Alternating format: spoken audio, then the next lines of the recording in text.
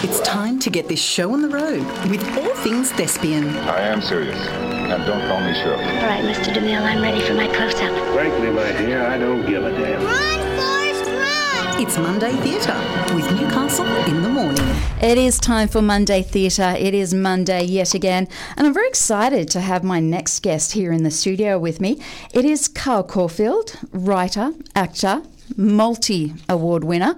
How are you, Mr. Caulfield? I'm nice very to see good, you. thanks, Tracy. Thank you. Good to see you. Lovely to see you. Now, what have you been up to? I mean, obviously, COVID's been a little bit difficult for everybody. Have you been like everyone else? For sure. What have you been up to? I think we're prevailing. At least I hope so. Well, I've got a play on at NTC that's about to open, and I've also, as soon as that's finished, I have probably a rest for a few days, and then I'm directing another show. So I've written both shows. I'm acting in this one, and then I go off and direct the other. So hopefully we're sort of moving through with courage and fingers crossed. I think the fingers crossed are the biggest thing, isn't it? For sure. It's been horrendous. It really has been. Yes, now, indeed. as a playwright and as someone who's written the one you're currently acting in. How does it go? Do you ever just sit there and go, hang on a second, director, that doesn't sound right. That needs to be rewritten. Do they play? Can you do that, or do you actually step back and become the actor instead of the playwright? That's a good question. What happens is that I'm inside the play, and I have spotted a couple of moments where I just thought, and it's mostly to do with just editing. So in this case, the play was sort of in relative good health, I'm pleased to say. But I did spot a couple of things where I just thought, because you're inside the play and it's very action-driven, this one particularly, Fine Art of Deception, and occasionally I just thought there's just a few too many words there. So I snipped. But most of the time it's handing it over to the director. In this case, it's Leanne Muller, and she's doing a terrific job. And so there's a lot of kind of trust and talking. So it's not the playwright being much of a nuisance in this case. In this case. Happen. It could happen. It could happen. I have known stories. You have? But not necessarily not with you? me. Okay. Not with me. No, I've always been fairly collaborative. I think when I first started writing, Trace, it was very, very defensive. But then as I matured as a writer, I started to realise that sometimes if you defend and you say, you can't cut that speech, it's beautiful, it's a beautiful speech, you probably need to look at that and cut it. Because they do say to kill all your darlings, you know? Okay, kill all your darlings. That's right. So, yeah, I mean, I've sort of, having said that, you know, I could easily get into a little bit of a precious state. Who knows? Who knows? Okay. You take it play by play. You've been good so far? So far, I've behaved myself. Oh, that's good. I'm pleased to hear that. Now, tell me about the Fine Art of Deception. What is it all about? Well, it's a thriller. It's set in contemporary London and with various characters. And I was interested in kind of writing a stage thriller. And I had the idea about a decade ago. And I had it just as a concept, and I pitched it to a mate of mine when I was in London. We went into a pub in Soho, and I met this woman who was a friend of Francis Bacon's, the late controversial artist. And the encounter sort of had an impression on me, and I started to think about this character, and I was thinking about writing a thriller. So the two things came together, and I pitched an idea. And he said, "Oh, that sounds really good. How does it end?" I said, "I don't know. Don't know. I'll find out by writing it." Yes. And he said, "Well, get on and write it because I'd like to know." I didn't do that. I went on and wrote half a dozen other plays, but he would ring me from the UK, obviously late at night for him, and I'm having breakfast. He's probably had a few wines, and he's there going, you know, what's happened to that play? You know, the one with the woman and Francis Bacon and all that. Where are you So at? I said, well, I haven't got round to it. He said, for God's sake, get on with it. I need to know the ending. So I thought, well, I'd better write it to get him off my back. But this was sort of years after pitching the idea.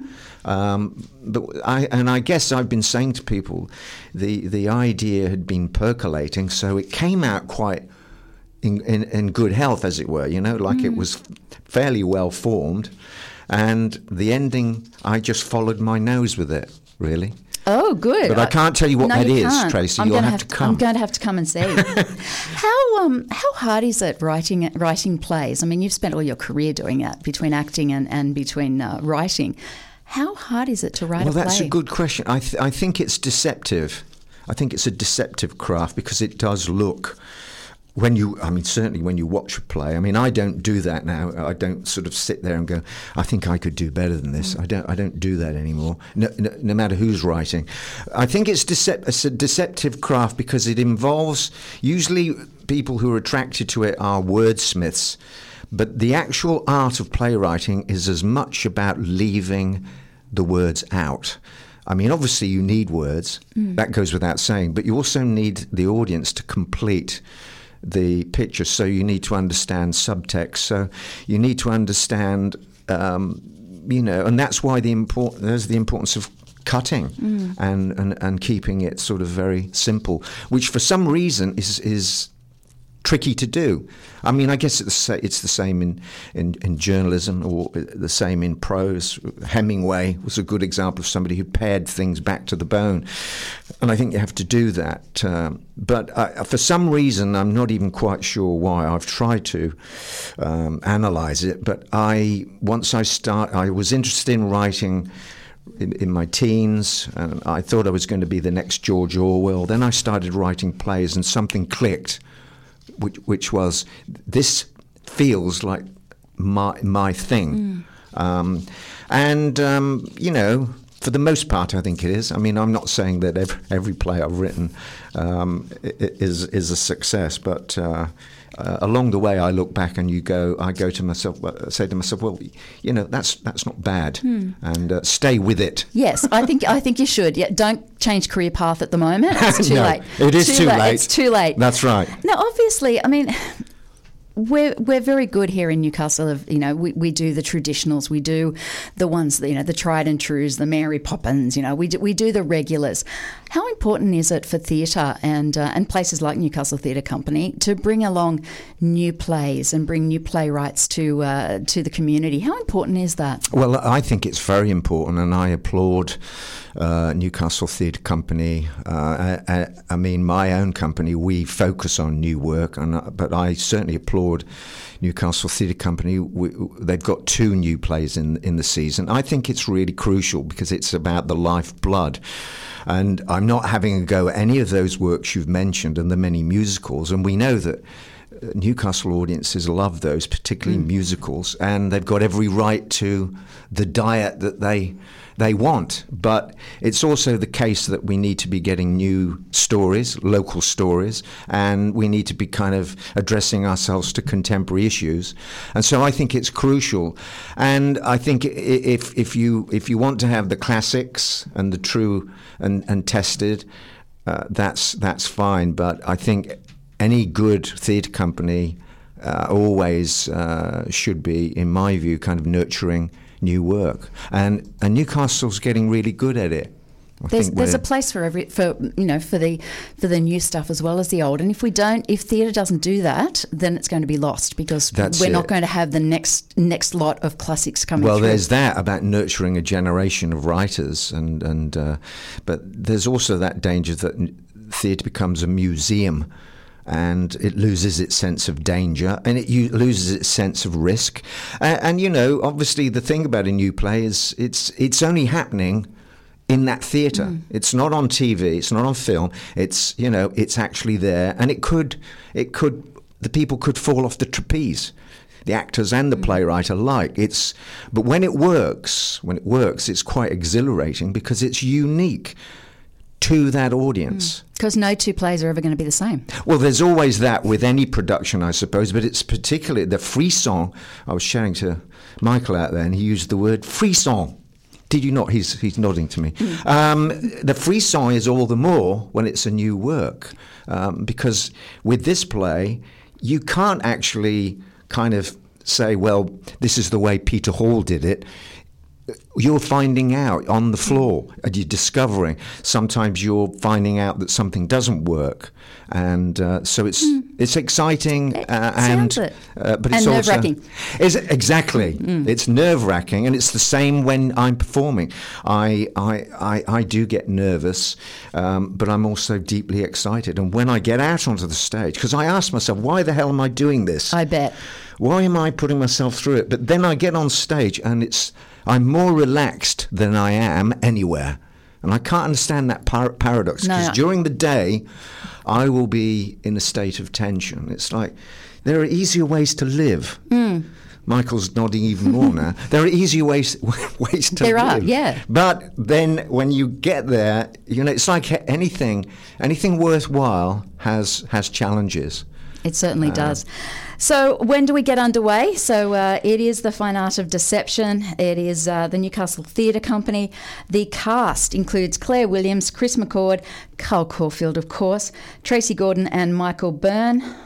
Thank you for mentioning the cast. The cast are absolutely top-notch. Huge fan of Claire Williams. She's the main character in this. So so I really need to get along. You really need to get along. Okay. But the thing is, it is an ensemble piece, and it's been an absolute delight working with this cast. I can't imagine a better cast.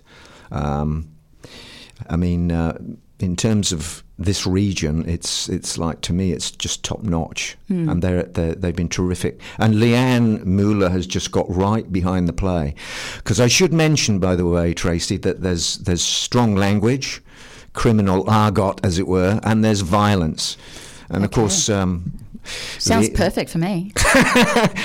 I'm amazed at how many people say that. Strong. It's like when you get the warning on TV. I go, this is my kind of warning. Whoa.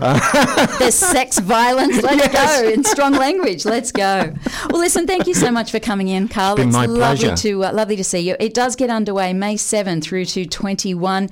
If you'd like to grab your tickets, make sure you go to Newcastle Theatre Company, get to the website, get to the Facebook, but make sure you get along and support local theatre right here in Newcastle, because if we don't support it, we will lose it. You're with Tracy Mack on Newcastle Live.